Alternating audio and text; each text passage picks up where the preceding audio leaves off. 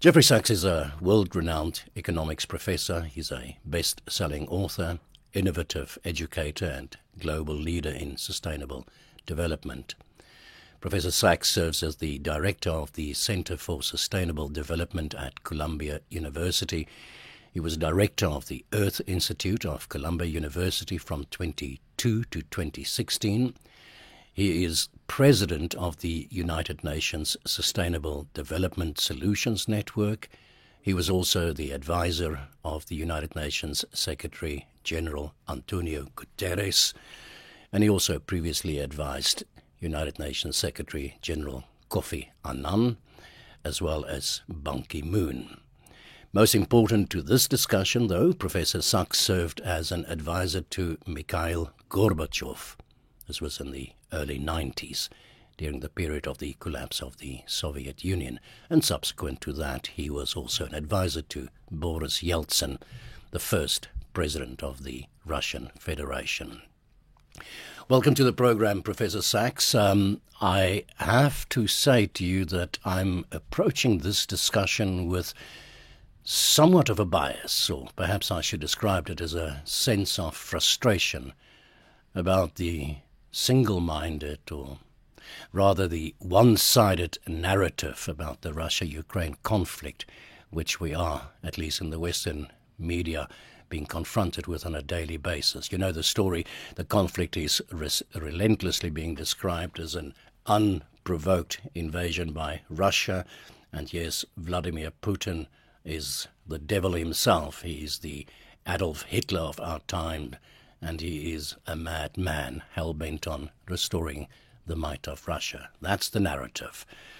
This is not true, and you know that, and I know that, and I guess that's the question. Is it true? Well, I've written that this is just the latest neoconservative debacle of the U.S. neoconservatives. The neoconservatives are the group that took over U.S. foreign policy 30 years ago at the end of the Soviet Union. This neoconservative group said, oh, okay, our rival is gone. We now are the sole superpower. We run the world. We are the hegemon, to use the term that the international relations types use. Yep. Or as the military in the U.S. says, we have full spectrum dominance. Now, the idea was 30 years ago already, we can basically do what we want. And they have tried in Iraq. They have tried in Syria. They have tried in Libya. They have tried in Afghanistan. And what they've tried to do is to say the U.S. runs the show. It fails all the time. When it comes to this war in Ukraine, this has been brewing for 3 decades as well, because the terms of Gorbachev ending the Soviet Warsaw Pact military alliance was that NATO would not take advantage of that, but would also stay where it was. The phrase that was used to Gorbachev was, NATO will not move 1 inch to the east.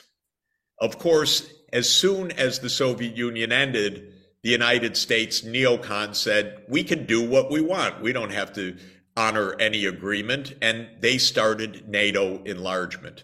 First to Central Europe, probably acceptable and understandable, though a lie. I wouldn't have done it. But to Poland, Hungary, Czech Republic, these were countries that had been dominated by the Soviet Union. They're not close to Russia. They weren't any direct threat to Russia to have them as part of NATO.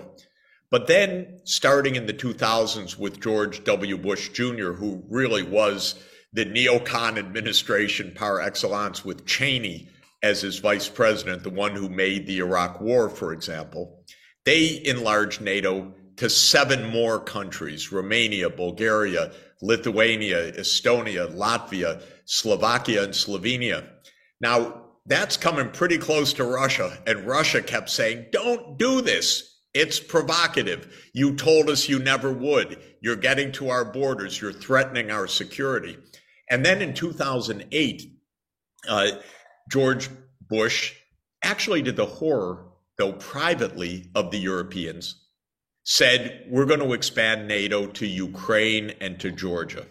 Now, if you look at a map, and I hope your listeners do look at a map, if the NATO alliance expanded to Georgia and Ukraine, the idea was and would be to encircle Russia in the Black Sea, because you'd have NATO in Ukraine, Romania, Bulgaria, Turkey, and Georgia.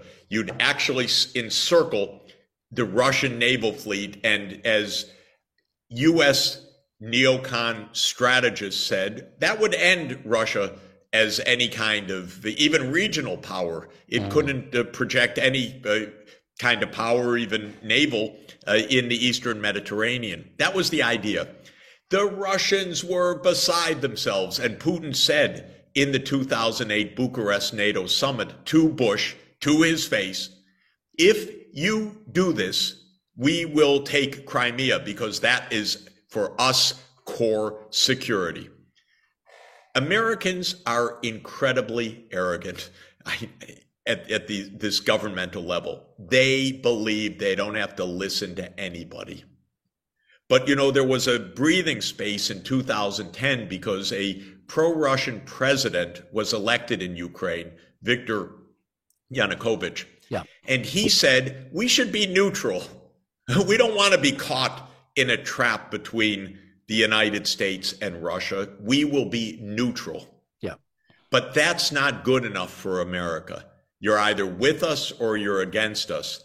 So the United States worked pretty hard to overthrow Yanukovych in the so-called Maidan in late 2013 and early 2014. Yeah. I want to talk to you about what happened in 2014, but I just want to go back to the early 90s, the collapse of the Soviet Union, and the promises made to Gorbachev, namely, if the Warsaw Pact is dissolved, NATO will not move an inch towards the east. That was the promise that was made.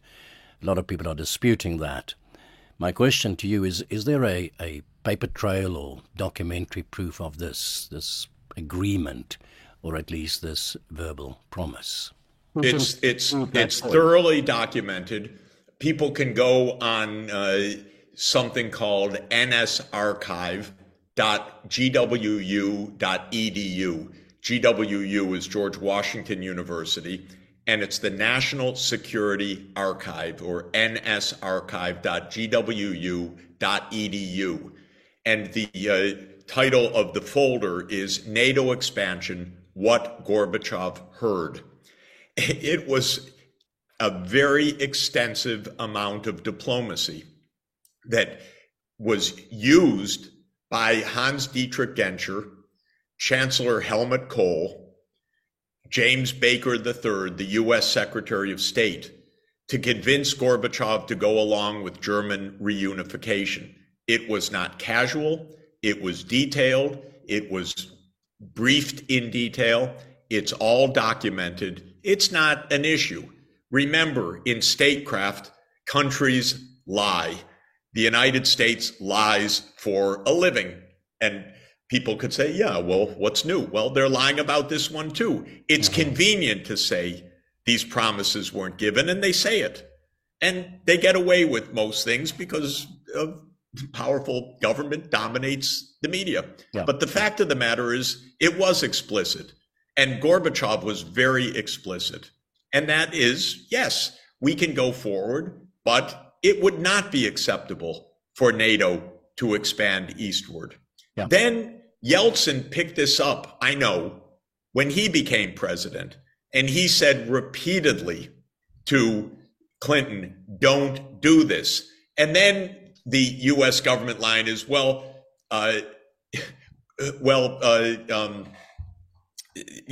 accepted it.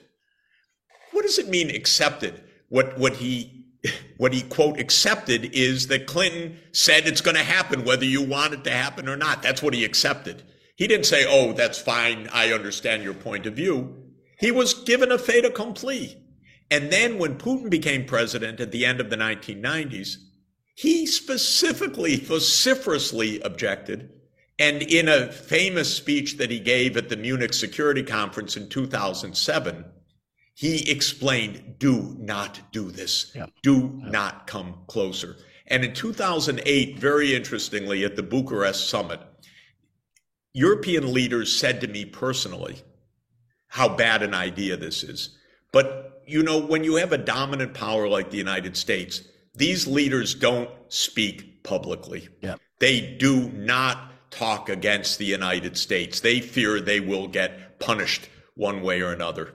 Yeah. One European leader said they treat us like children, told me personally. Yeah. I hear a lot. I see a lot. I know these people personally. I'm just not happy with the U.S. dominating the narrative when it is so dangerous, this misunderstanding. Professor Sachs, what about the argument that NATO's presence in Eastern Europe ought not to be seen as a threat, as if we in the West gets to decide what might or might not be viewed as a threat by the Russians? NATO is not a threat. NATO is a defense alliance, and countries have the right to decide if they wish to join NATO. So if Ukraine wants to, they have the right to join NATO.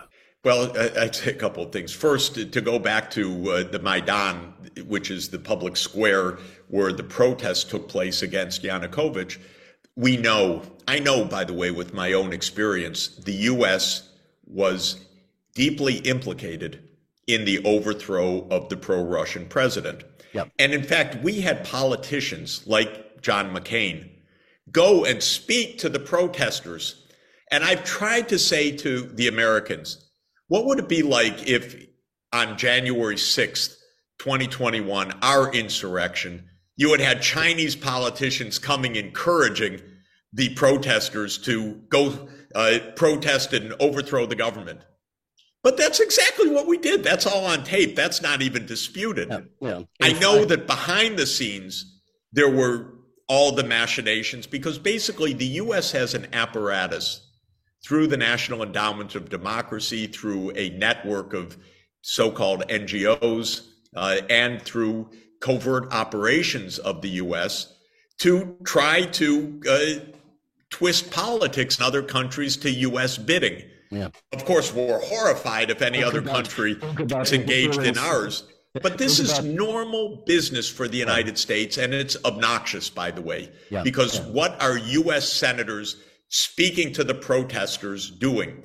The moment that Yanukovych was overthrown, then the U.S. recognized the next pro-Western government, and all of the talk of neutrality was thrown aside. Suddenly it was all, we want to be part of NATO. Well, what do you know? And then, as Putin had said, if you go forward this way, I need to take back Crimea because that is absolutely core national security. And he did. Yeah. Then the United States poured in for 7 years heavy NATO weaponry, which is why the Ukrainians are fighting so effectively right now, because the U.S. has been funding and advising and providing intelligence to the Ukrainian military for 7 years. This is a proxy war between the United States and Russia. The Ukrainians are dying, but it's the U.S. weaponry and it's the U.S. intelligence and it's the U.S. operations, it's the U.S. funding that is at the essence of this war. And at the end of 2021, the off-ramp was obvious. The United States just needed to say to Putin's demand not to enlarge, we will not enlarge. Then there would not have been this war. And I called the White House and I said, please negotiate. The White House said, no, this is Ukraine's right. This is ridiculous, by the way, because what we did was trap Ukraine in a devastating proxy war. And it is a bad outcome for Ukraine, because Ukraine would have been peaceful and it would have been secure, and it is worse than ever right now. So that's one point. But second point about this right, this is a U.S. military alliance. It is not a defensive alliance. It is a military alliance. It's often offensive. It bombed Belgrade for 41 days in 1999. It overthrew Muammar Gaddafi in 2011. It did the U.S. bidding in Afghanistan from 2005 to 2020.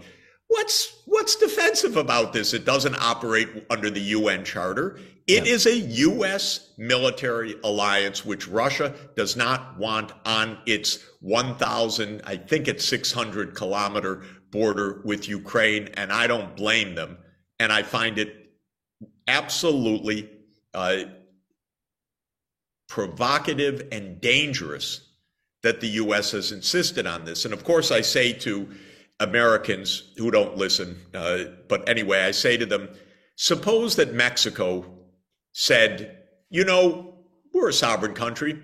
We want to have a military alliance with China because we're not so happy about the way the U.S. proceeds with its war on drugs or anything else or the refugee problem. So we're going to have a military alliance with China. And you think the United States would say, yeah, that's great. You're a sovereign country. We're so happy for you. Congratulations. The U.S. would invade in a nanosecond. Yeah. And by the way, when Fidel Castro tried that in 1960, 61, the U.S. invaded. So, and the U.S. announced in 1823 the Monroe Declaration. It said to the Europeans, you keep out of the Americas. It didn't say, these are sovereign countries. They can decide anything they want. It said point blank, this is our backyard. You keep out of the Americas. Okay, yep. So I'm completely annoyed. And the reason I'm annoyed is that people are dying massively in Ukraine, and we're escalating towards nuclear war, and we're being fed nonsense by the Western media, which basically is regurgitating what the U.S. government is saying. Let's talk for a moment about that blunt power of the United States of America. We've seen it in recent times in the destruction of Iraq, and we've forgotten that close to, many say, 1 million people died in just that war, a war prosecuted without the permission of the United Nations. We've seen the destruction of Libya. We've seen American actions unauthorized and without any regard for international law in Syria. And we know what it means, in Putin's words, what it means to live in a so-called unipolar world with an all-powerful America dominating it all. And here's my question. What is in it for the USA? And if I say what is in it for America versus the idea of a multipolar world where we can all have a say, where we can all coexist and cooperate. What is it? What is in it for the Americans? I don't think that there's anything in it for the United States compared to a truly cooperative world where we're actually solving global problems.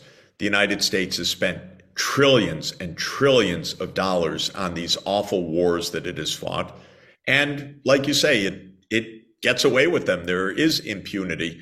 One of my colleagues at Columbia wrote a wonderful paper, a little disturbing, about the fact that the United States overthrew around 30 governments in the Americas in the 20th century. You know, and I've watched some of those coups with my own eyes, by the way, because the CIA is an unaccountable organization.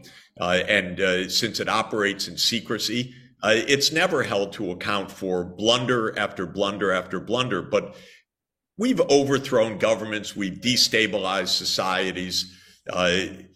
You know, in the African context, the CIA thought it was really important that Lumumba be assassinated rather than to have a true popular leader in the Congo after independence, that kind of thing, putting the country on a tailspin for decades afterwards, as if this is somehow good for America and so on. You know, there are people who argue the line that, well, this is for the U.S. military-industrial complex or to keep vital resources and so on.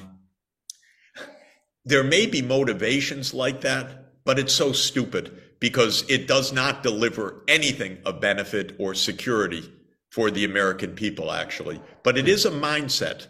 The mindset is real. I know the mindset. And the mindset, by the way, if anybody plays the board game, which was popular in my youth in the United States, the game of Risk, that's a board game where you have a world map.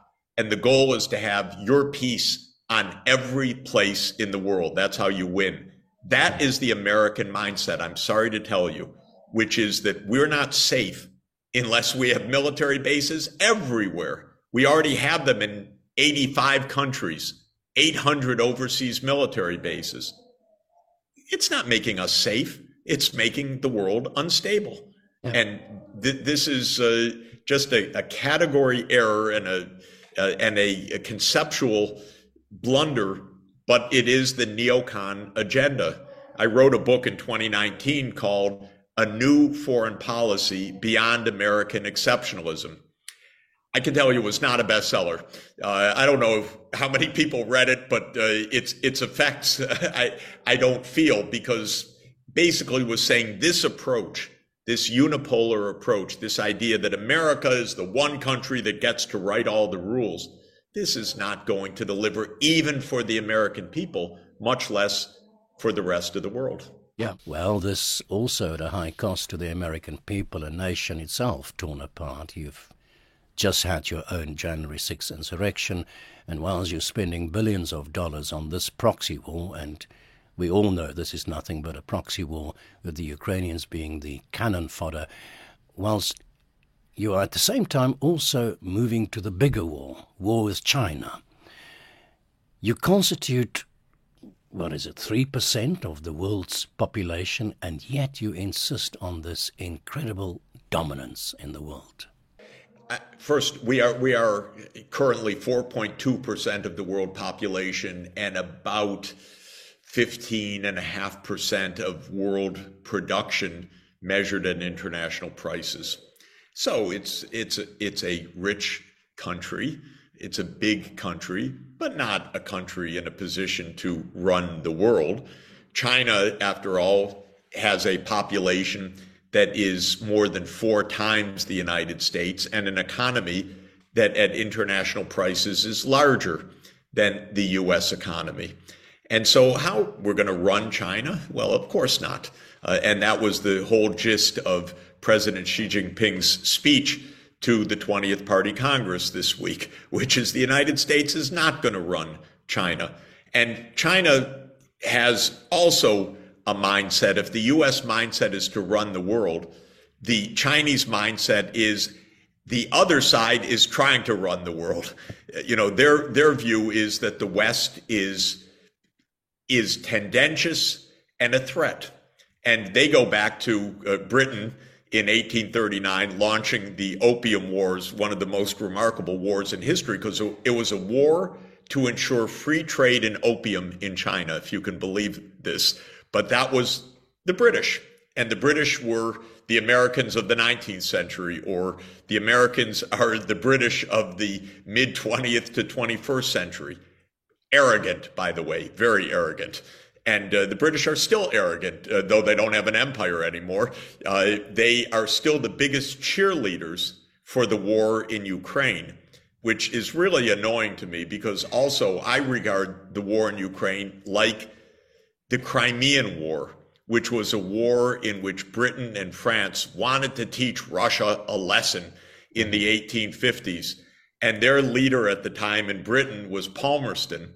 And Palmerston just wanted to smash the British Empire. And that's how Boris Johnson or Liz Truss talk right now. Of course, they're a small shadow of what they were in the 19th century. But the language and the Russophobia, the hatred of Russia, actually goes back a long, long time. But none of this serves any useful purpose, and it all becomes vastly more dangerous in that the U.S. really has counterparts right now that are powerful, China being the main one. And China's rise is driving American strategists crazy. It's a kind of profound neurotic reaction right now because the U.S. is supposed to be the unipolar world, and there's China. What are they doing there? They were supposed to come under the U.S. umbrella, but they want to do their own thing. And that is unforgivable. So we're virtually in a Cold War with China right now that the U.S. has instigated because all of our documents, including one that Biden put out a couple of weeks ago, says China's the biggest threat to the international order. Well, you look at it. How about the wars since 1980? The United States has been in nonstop wars, more than 190 military interventions. How many wars has China been in since 1980? That would be 0. But they're the big threat. This is, again, kind of Orwellian mind speak. This is not honest, but China's viewed as a threat. So the United States is now trying to contain China the same way that the United States contained the Soviet Union. We're literally trying to choke China off from access to technology. I think it's incredibly naive. Yeah. I think it's incredibly provocative. Yep. And by the way, what we're doing vis-a-vis Taiwan is just like we did vis-a-vis Ukraine, which is we're saying every day, we'll protect you, Taiwan, we'll protect you, Taiwan, we'll protect you, Taiwan, giving confidence to the most independent-minded Taiwanese to say, look, we've got the U.S. backing. And now the president of Taiwan is saying we're a sovereign country. Yep. So the whole one China, two systems approach, which was the basis of stability of U.S.-China relations, being thrown out the door. Yep. But Taiwan is 23 million people, an island.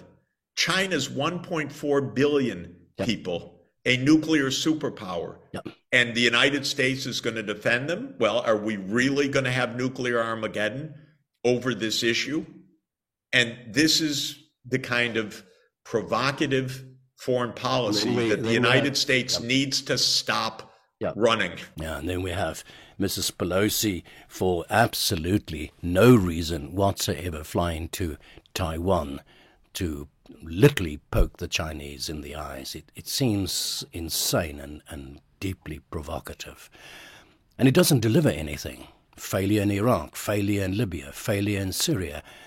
And, well, we also know that, ultimately, total humiliation in Afghanistan. The idea is U.S. security depends on full spectrum dominance by the United States, that the U.S. can only be secure if it is dominant over every other country and every other region of the world. Now, no other country lives in those conditions. No country has security because of full spectrum dominance, and the U.S. has an illusion that it has full spectrum dominance. So what the U.S. needs to, and when I say the U.S., of course, we're not talking about populations. We're talking about small numbers of leaders of the permanent state. We're not even necessarily talking about presidents, by the way, because this is foreign policy doctrine of the Pentagon and the security institutions of the United States. Politicians come and go, but this has been doctrine for a long time. And the point is that the U.S. wants a kind of security that it would absolutely deny to the other 96% of the world. It doesn't say to the only thing the U.S. says to the rest of you want security, you follow us. We'll be the security. Of course, then you have to follow us. You can't have any ideas of your own. And when we need certain things, you'll grant them because we're us. And so it's a certain asymmetry, which I think is a dangerous asymmetry. Professor Sachs, we are running out of time here. I want to just return to my opening questions to you. I guess I'm asking for confirmation on the two simple yet central questions of this discussion, in your own words. Is it false to claim, and utterly disingenuous to claim, that this conflict in Ukraine is the result of an unprovoked invasion, as is being stated in the mainstream media and the US NATO leadership on a daily basis, an unprovoked invasion by the Russians? And number two, that Vladimir Putin is a modern-day Hitler, hell-bent on the restoration of Russian power, which necessitates the grabbing of land. This is a war that has been a hot war since 2014 and an absolutely avoidable war. And if Ukraine had followed a path of neutrality with security guarantees, as was on the table as late as March of this year, this horrible war could have been avoided altogether or stopped early on. And we should listen, because we need to negotiate with Russia and with President Putin as the president of Russia. We need to negotiate because we need this war to end before it ends us. One last question, Professor Sachs, your view. I believe, like I think many millions of other people around the world, that this war can in fact be stopped today. It can end today if the United States of America will allow that. That it is in the hands of the United States of America to stop this war today. This war could stop now. And in March, the two sides, with the brilliant mediation of Turkey, actually were exchanging documents to end the war. And then Ukraine walked away from the negotiating table. Best guess, because their American patrons said, you should fight. You don't have to take neutrality. You should fight. And we were close to this war ending in March. It could have been avoided last December had Biden said, we are not expanding NATO. We hear you. No need to do that. We can have peace and cooperation, and it can end now. And it needs to, because otherwise it will continue to escalate. The first damage will be the destruction of Ukraine itself, its people, its physical infrastructure, its buildings, all of the suffering. But this is beyond Ukraine. This is escalating towards nuclear confrontation. The Ukrainians are urging that we keep escalating, and if a more general war breaks out, they write that NATO should attack Russia. This is mind-bogglingly wrong-headed and dangerous. We all have a stake in this war ending now. We have 1 minute left, Professor Sachs. Who blew up the pipeline? The United States blew up the pipeline. They told us that they were going to. Biden was standing next to Chancellor Scholz and said, if Russia invades, Nord Stream is finished. And a reporter said to him, Mr. President, that's a Russian-German project. How can you say that? And President Biden said, we have our ways. So that's the presumption until proven otherwise. Lo and behold, the Europeans can't figure out who did it. Lo and behold, the Swedes can't even share their intelligence with Denmark and Germany. The fingerprints are all over this thing. I believe that the overwhelming likelihood is the U.S. did it and tried to point otherwise, but we'll probably hear soon from the Europeans. It was sabotage, but the trail has run cold. We just can't figure out who did it. That's what we're probably going to hear as more patter from the U.S.-led information system. The war continues, the destruction continues, and what I want to know is there any sign whatsoever in your mind, something that you've observed that you might point to, that will give us hope that sanity ultimately will prevail? You know, sanity can prevail because clear-thinking people all over the world know how dangerous this is. And we need to keep pushing and need to keep saying, stop the war. And this is for the sake of all humanity. not only for those immediately suffering, but the whole world is at risk as long as this war continues.